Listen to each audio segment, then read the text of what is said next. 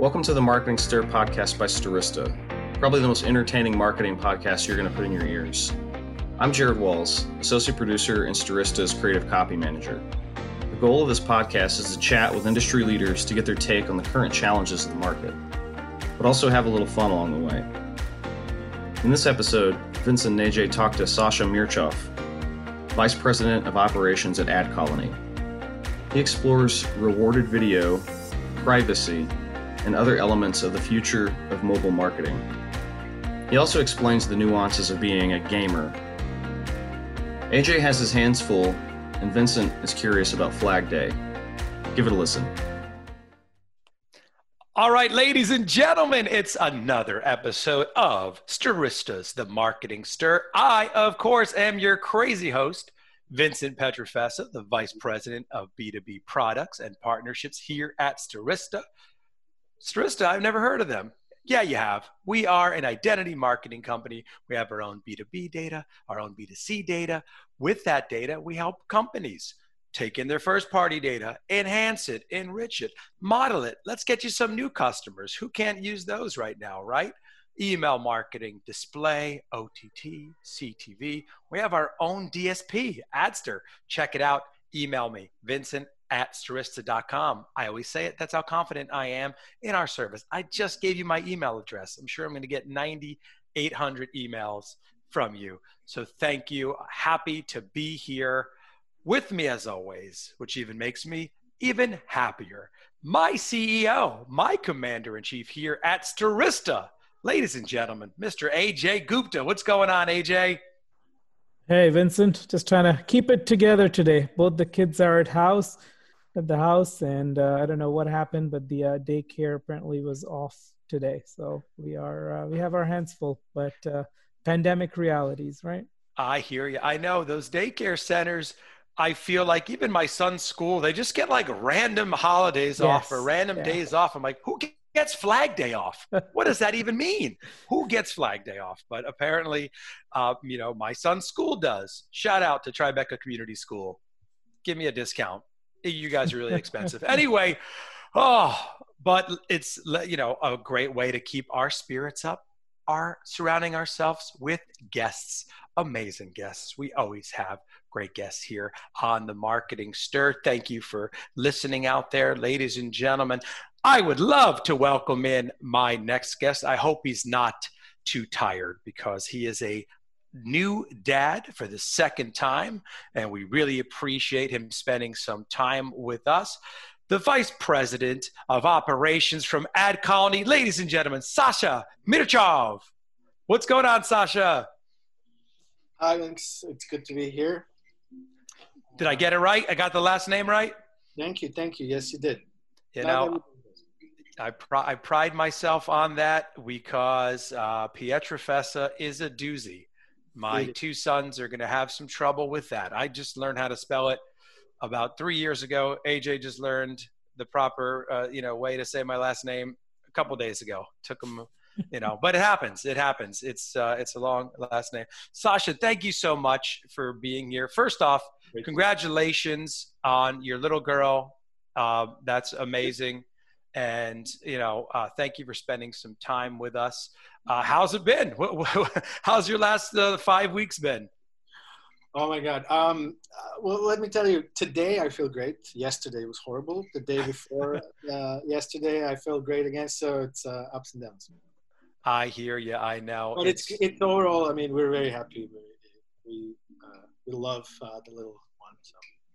Of course, I know. As people know, maybe on the podcast, I have a 6-month-old, and he's an adorable little angel during the day. At night, he turns into the devil, a demon seed, because he's not the best sleeper. I'm actually sleeping out in my living room. My wife and I are sleeping out there. It's not because she kicked me out of the room and I'm sleeping on the couch. It's just because I'm in the room. New York City. Yay. Sasha, please, for the audience there, tell people what, and who AdColony is. Sure. So AdColony is the best way to explain it. It's a mobile video network. We are a technology platform that services developers and brands on one side, and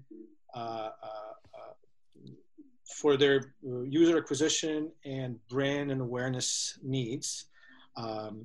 And as a sort of media space, we have some 15,000 applications and mobile websites. So it's a two-sided market, demand on one side and supply on the other. And we are a technology stack in between. And tell us about your role specifically there. I believe you are our first guest within the operations space. So tell us about, what you do there as the VP of operations. Sure. So I think operations are a little bit, when it comes to advertising technology in general, operations, we could always put and say advertising operations in addition to the operations part of the title. And in our case, what it means, and it's a little bit different than other ad tech companies, the team and I handle everything after the sales finishes their work. So sales sell, they bring advertisers over, they sign contracts, and the moment the sales are finished, they're handing over those clients to my team. That means account management, client services, but also narrowly defined operations, meaning loading everything up, running campaigns, campaign management, etc., as well as managing our publishers. So pretty much almost everything but the sales process, right? So that's what the team and I are doing. And Sasha, how did you get into this marketing ad tech space to begin with? That's a good question. I am originally from Serbia. I came to San Francisco to do my MBA back in 2002. And after I finished, I was actually on my last leg. I was working on my thesis, and I audited a class where it was a speaker who was working for a digital advertising agency at the time. I was thinking of going into market research, but then I got introduced to this new thing of digital sort of advertising, and I started working for them. So for a long time, I was in an advertising agency sort of space, but very quickly I realized the agencies don't scale. And the agencies are far removed from a good technology. So I decided to go into ad tech, and very quickly from focusing on desktop, I refocused on mobile. So I started with AdColony under a different name. There's been a lot of acquisitions and mergers since. I started with this company 7+ years ago. So very relatively early when the smartphones are kind of taking off. So and then from a customer service, I went into operations. That's pretty much it. So it's like you've been in the industry for quite a while now. So you've Yes. seen the ups and downs. What do you think is kind of the latest trend in the industry, or what are some of the things that you see happening today that are new and exciting? Oh, well,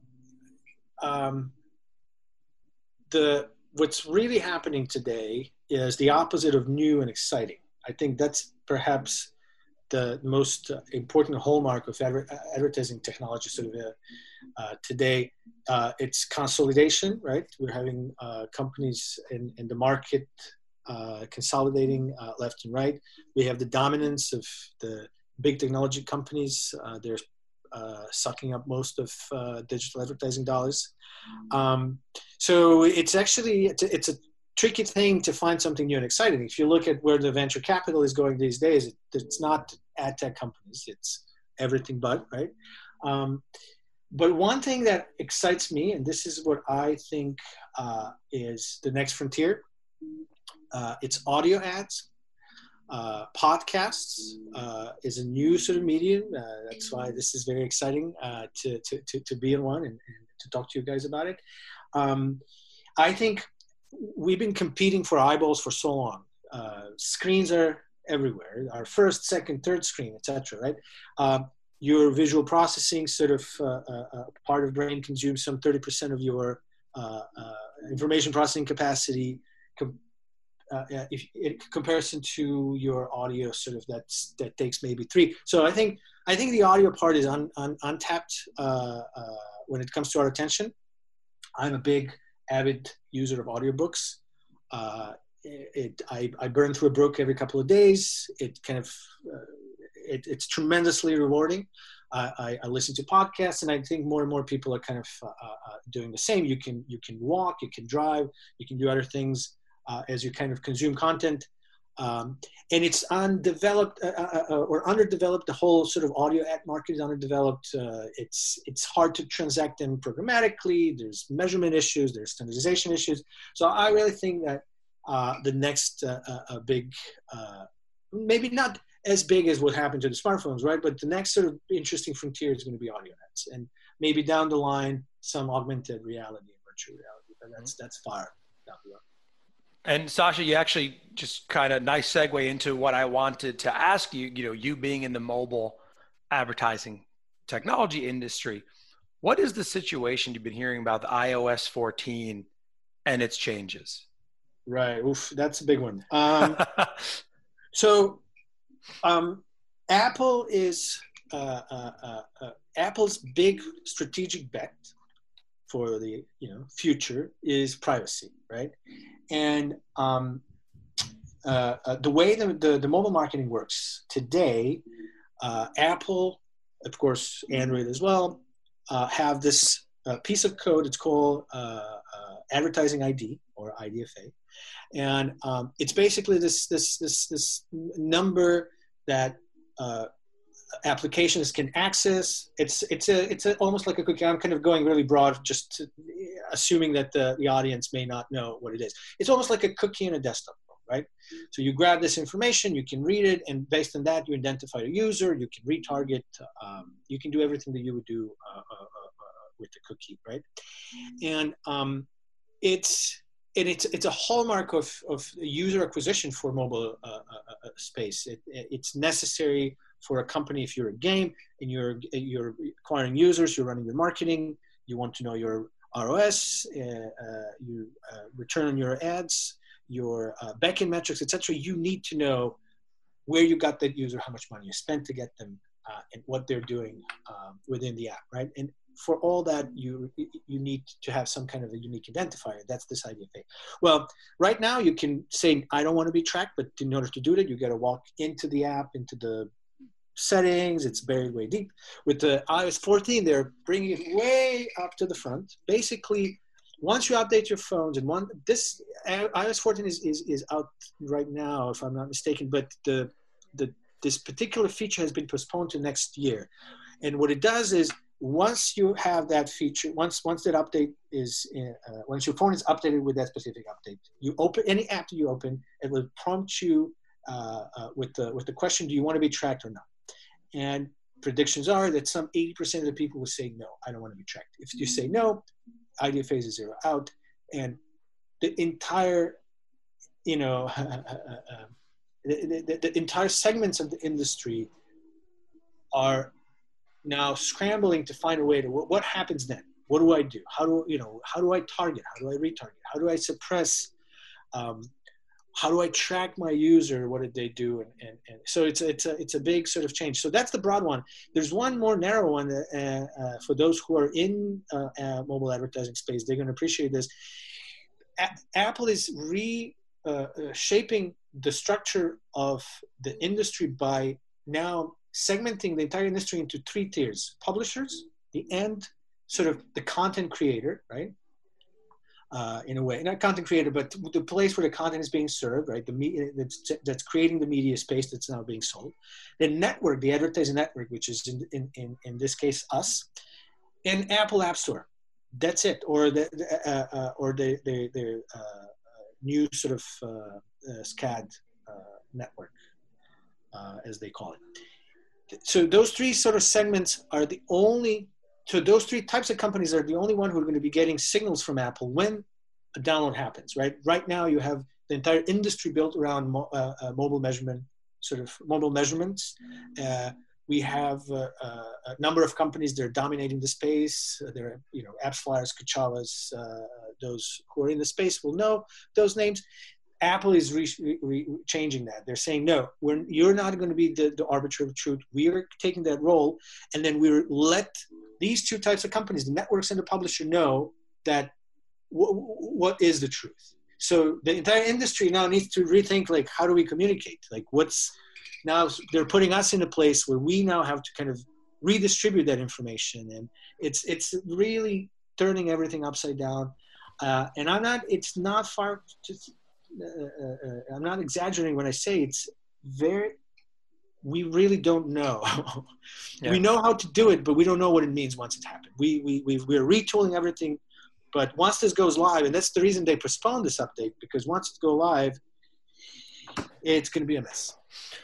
Yeah, I know. It seems like, between that and between the cookies going away, it seems like there's really limitations on what advertising organizations and marketing technology companies will start being able to do, right? So it's I know it's crazy. I want to stay on kind of the video side, because you're a very unique guest for us here in that area.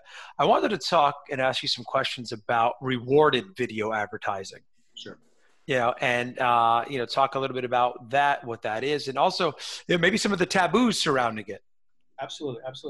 So rewarded video, which is one of our sort of most popular products, it's a very simple mechanics. It's basically an advertiser's video that is shown to a user as they are progressing through the app, accessing content, playing a game. And it's a transaction where we say, look, you have reached a point where you either want some additional content that's behind the wall, or you want to move on with your game, or you lost a life, and we will replenish that. But in return, watch our advertisers' video from start to finish, right? And it's a very simple mechanics. It's a microtransaction that happens between us, advertiser, the game, and the gamer, or the user. And it's tremendously successful in promoting certain sort of types of content. So, for example, if you advertise a game to gamer, it's a no-brainer. It's an attentive audience. They're already playing a game. We know what they like. Here's another game. We would never incentivize anyone to actually go and download the game. They're only, again, micro-incentivized to kind of just sit with that video.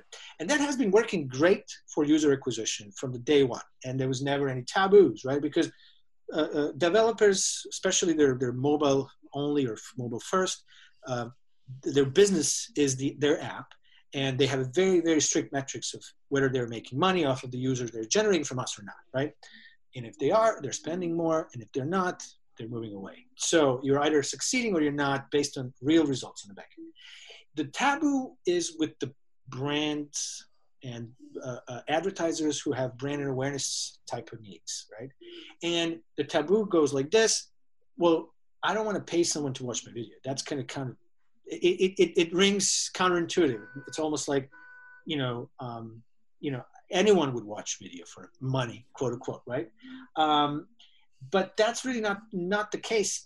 It's not the case, and we have a lot of research on our website to show that's not the case. Because what's happening here, a brand is assisting a user in accessing content, in moving on with their game, by asking them to spend 6 seconds or so watching high quality content, high quality ads.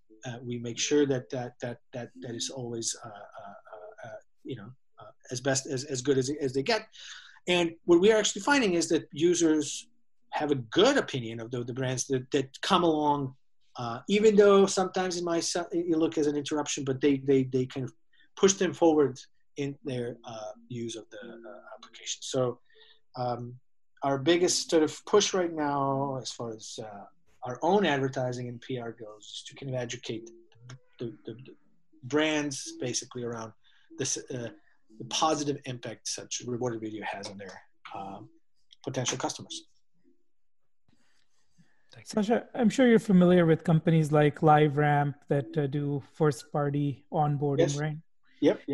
So with the kind of going back to the iOS changes, how do you think companies are going to be able to get their data uploaded for targeting, whether it's video or other platforms? That's, I don't know, $10 billion question. Well, and I again, every other change that happened so far, we were, while I was, with, for example, AdColony, we would have very good sort of opinion. And in this particular case, we, not only that it's very hard to form an opinion, it's also, we're very cautious not to disseminate opinions. They're contrary to what actually happens for a number of reasons.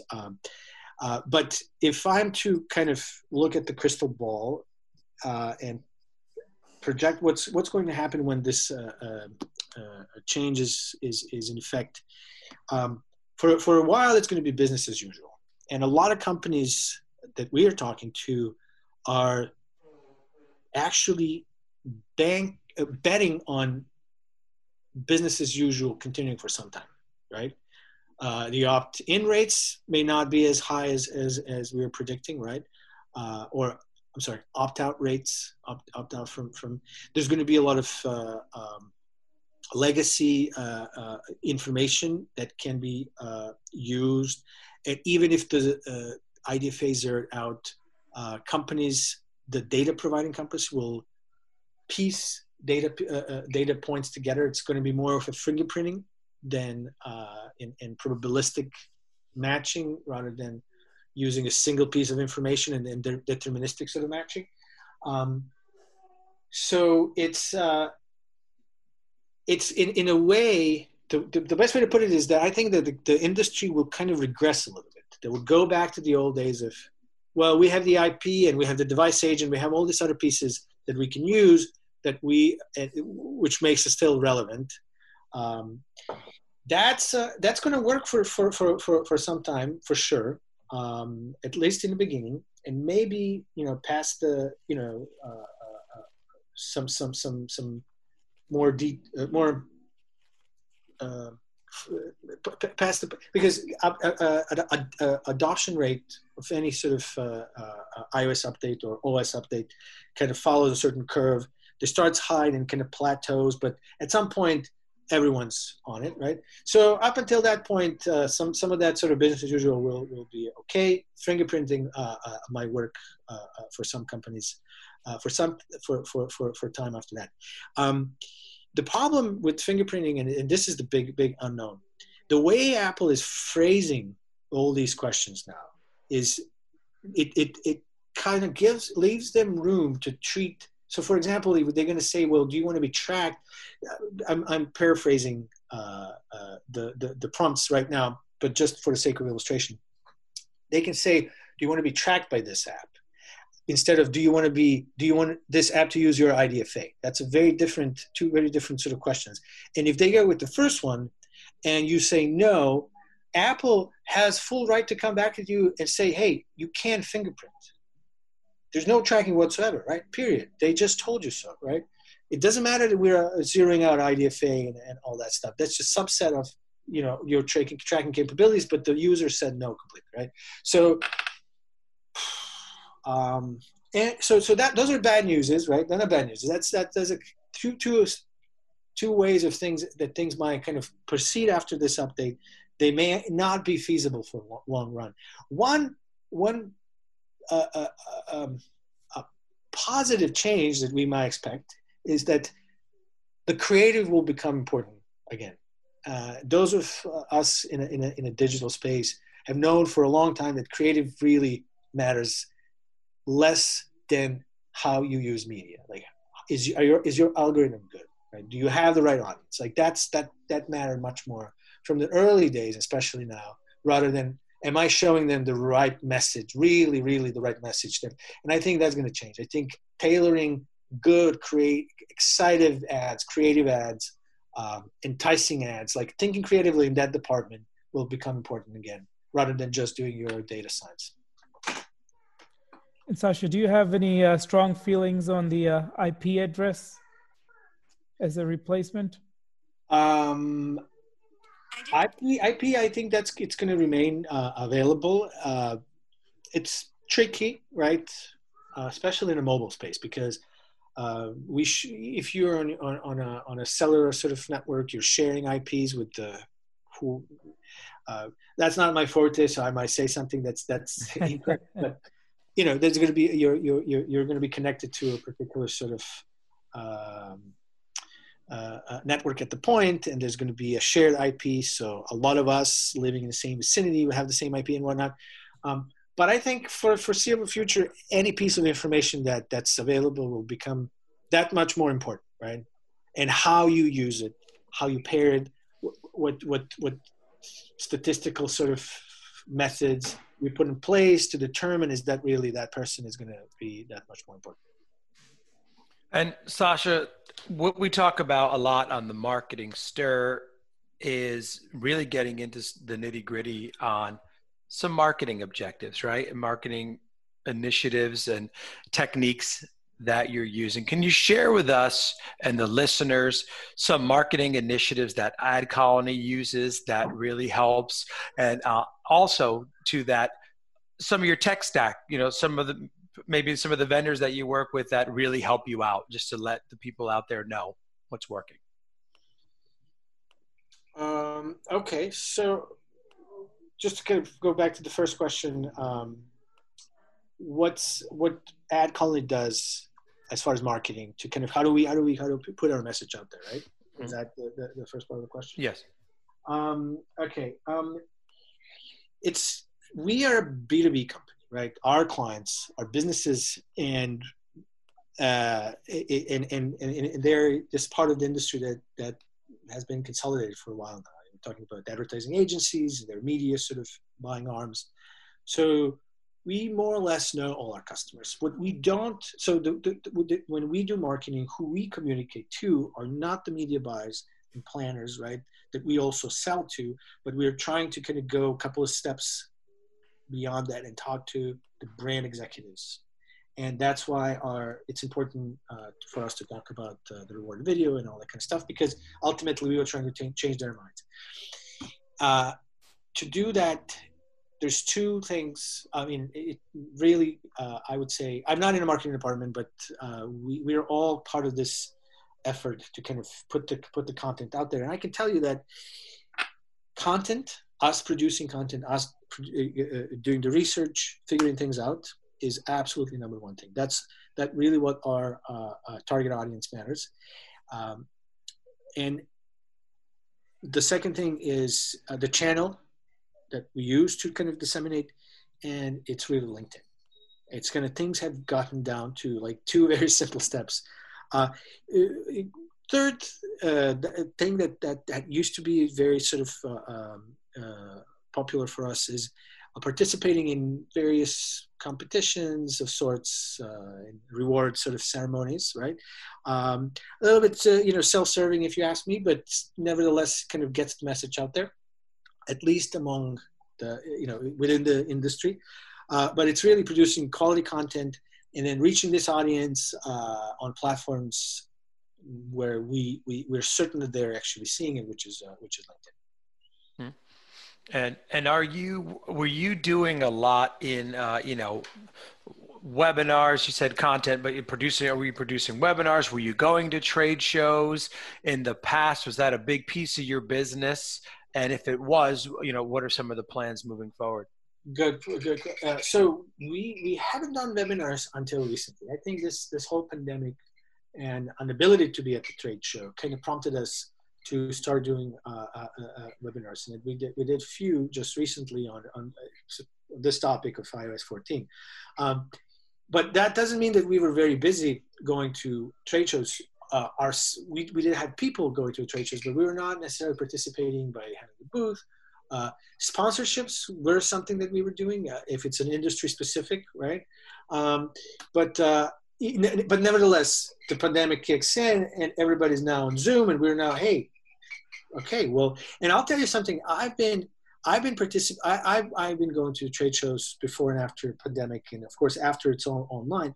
And I got to tell you, I'm much more comfortable. Not just comfortable. I think I get a lot more done by going to an online trade show and then methodically just texting people that they're there by reading what they're about and being like, hey, do you want to have 15-minute conversation? And then doing some scheduling. Then in the past, trying to do this all sort of in person, and then you don't know, where are we supposed to have drinks? Or if I schedule 15 minutes and leave after 15 minutes, will the person get, I think it's a little bit more effective.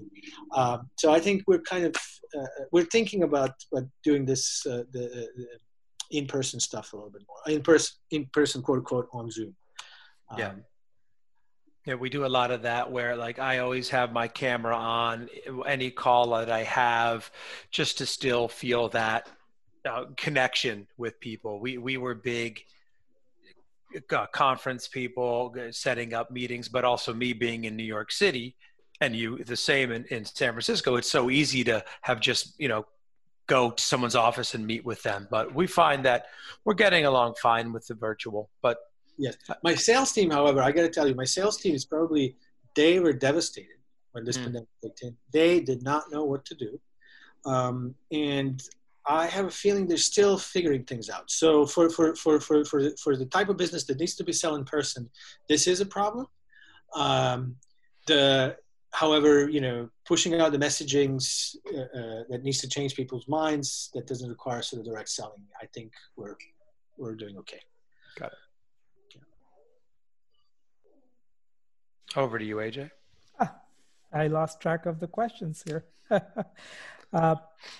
So, Sasha, this is kind of a staple question we ask all of our podcast guests, and it's a one that I think we haven't missed any. So what we like to ask is, I'm sure you get a lot of LinkedIn messages, and what is a LinkedIn message that really gets your attention? And then what's one that's like a pet peeve that you really can't stand? All right, this is very good. It kind of ties to what we just talked about. So, my messaging part of my LinkedIn account has exploded. I'm sure everybody's feeling the same thing. There's people are reaching out. I got to say, I really hope my sales folks don't do that the way most people do. So, in my opinion, I think what used to be sort of I would get excited to get a message on LinkedIn because somebody wanted to talk to me that I'm not talking to already. It was always meaningful. That's a change. That's changed definitely. I'm getting very, very loosely targeted emails, auto-generated content, all kind of stuff, and I fear that the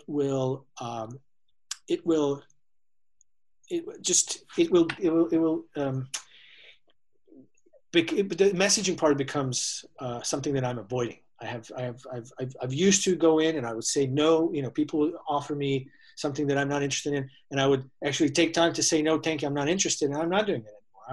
I'm not even friending, whatever, accepting connections, just letting things kind of sit there unanswered. So I have not encountered a good message, to be completely honest. Of course, a few were very sort of to the point where they've researched what we're doing and they made it relevant. I've passed it on, so its relevance is really, and it's going to be becoming more important now that the space is getting cluttered. So that's unfortunately not a lot of good examples to share, by at least personally, right? I haven't encountered much, but I do have something else that I wanted to mention when it comes to LinkedIn. I think it's still crucial sort of tool for B2B communication, period. And this messaging becomes cluttered. And until LinkedIn builds a tool that's going to allow you to kind of filter and kind of make it more, because there's a potential to connect through messaging, right? I don't think that the way they're doing it right now, it's very difficult to like block a user. It's like you can mute someone. It's like tools needs to be built around it, right? Until that happens, I think getting a message to your, not only getting a message out to your prospective clients, but receiving good messages as someone who so me as a sort of like a target, I realized that it became important for me to keep my feed clean, right? To unfollow those who are. So it's almost like, I think making your content relevant, content that you're posting on LinkedIn is important, but it's also important for us on the other side, the receivers of the message, to do our job in cleaning our feed and making sure that the good messages are not, because let me tell you something, there's one channel that I'm particularly excited about, and have been for a while, newsletters. So if I go to a company's website and they offer me to sign up to get more information about a company, the companies are doing a great job of either producing relevant sort of newsletter content on an ongoing basis, or just simply letting me know when something new happened. And I spend a good amount of time reading through my inbox, including commercial messaging, because if I went there and I sign up, I am interested. So as long as they're not barraging me with unbearable amount, if they're doing it in a way, like I really, email is become, in my opinion, it kind of came back, right? It's a renaissance of email marketing. Now LinkedIn is now going through this slump where they need to figure things out, how they're going to come up on top, right? So cleaning your feed on LinkedIn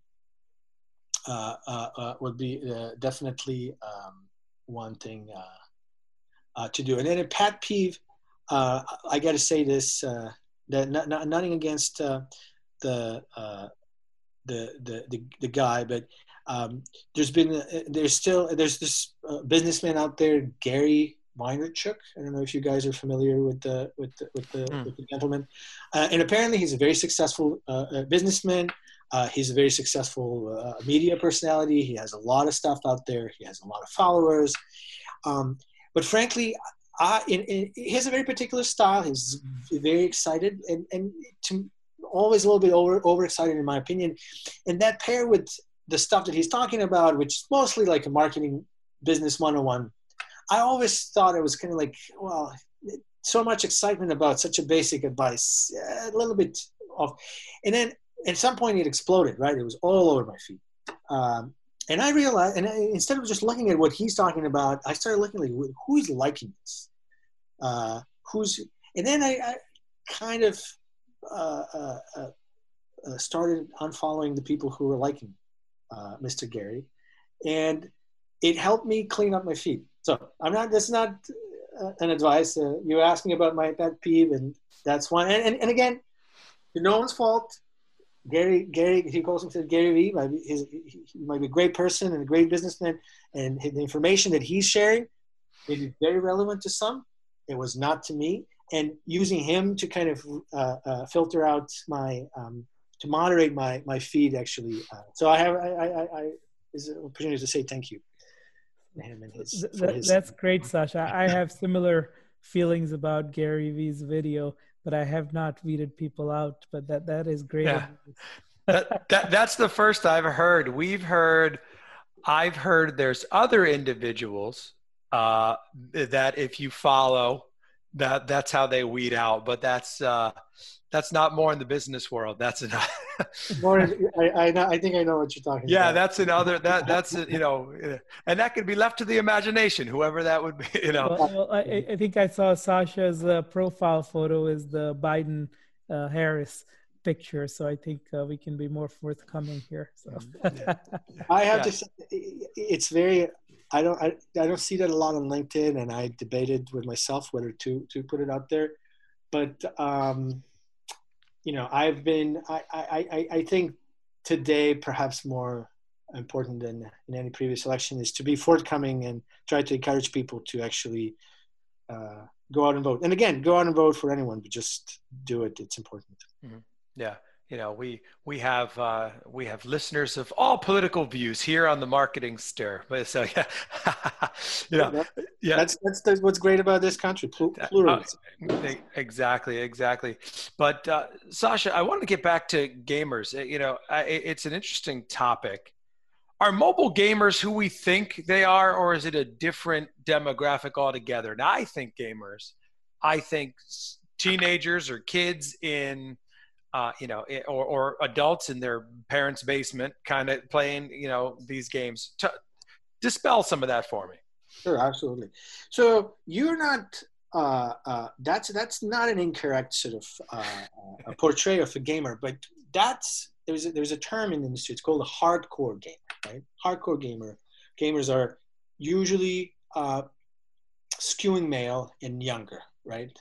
I don't know about the basements. We don't ask that question. Do you live in your mother's basement?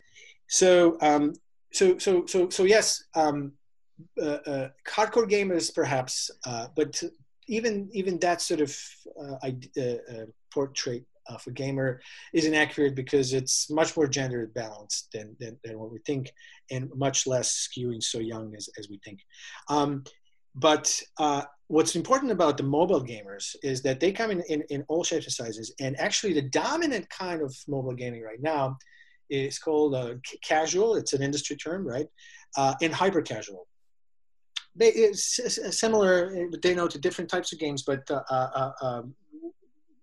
in short sort of terms, it's it's not gaming is not so much a part of your identity. It's something that you do when you're on a transit, sitting on a toilet, whatever, right? There's multiple places where there's that demographic is actually skewing female and skewing older, 35 plus, 40 plus, right?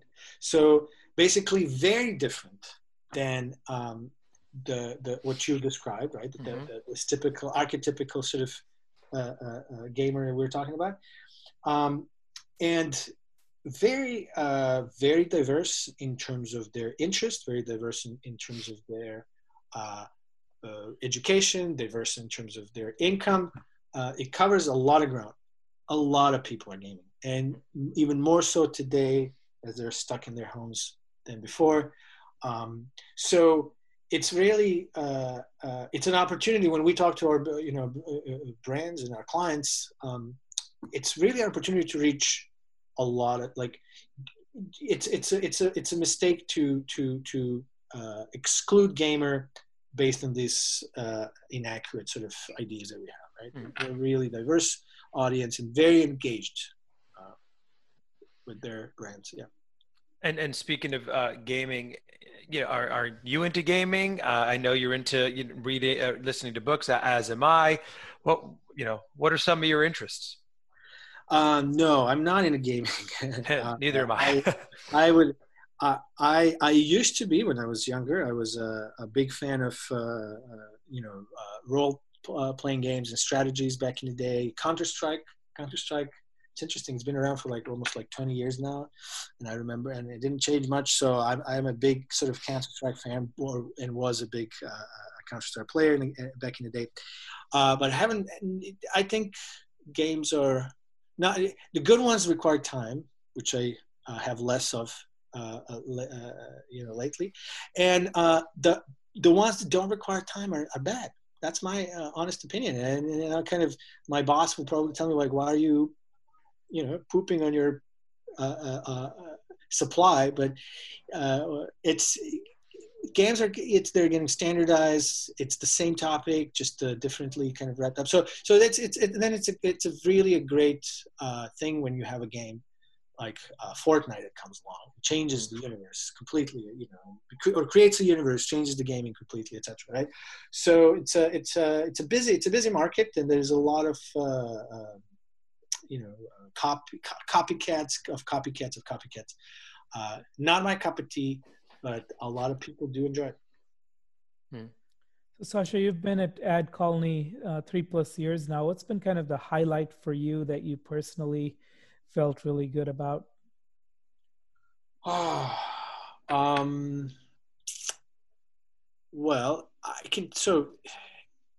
I think it was the space itself. The business was challenging for the last 3 or so years, right? I was there. I started in that sort of industry early when things are kind of going up and up, and then the consolidation is happening, and kind of things are kind of plateauing out in terms of growth and developments and product development, that kind of stuff. So one thing that there's one thing that's I think happening right now that's very dear to me. It's connected to, of course, my work at AdColony, and it's this whole sort of concept of basically doing things ethically. I think ethics is back in vogue, right?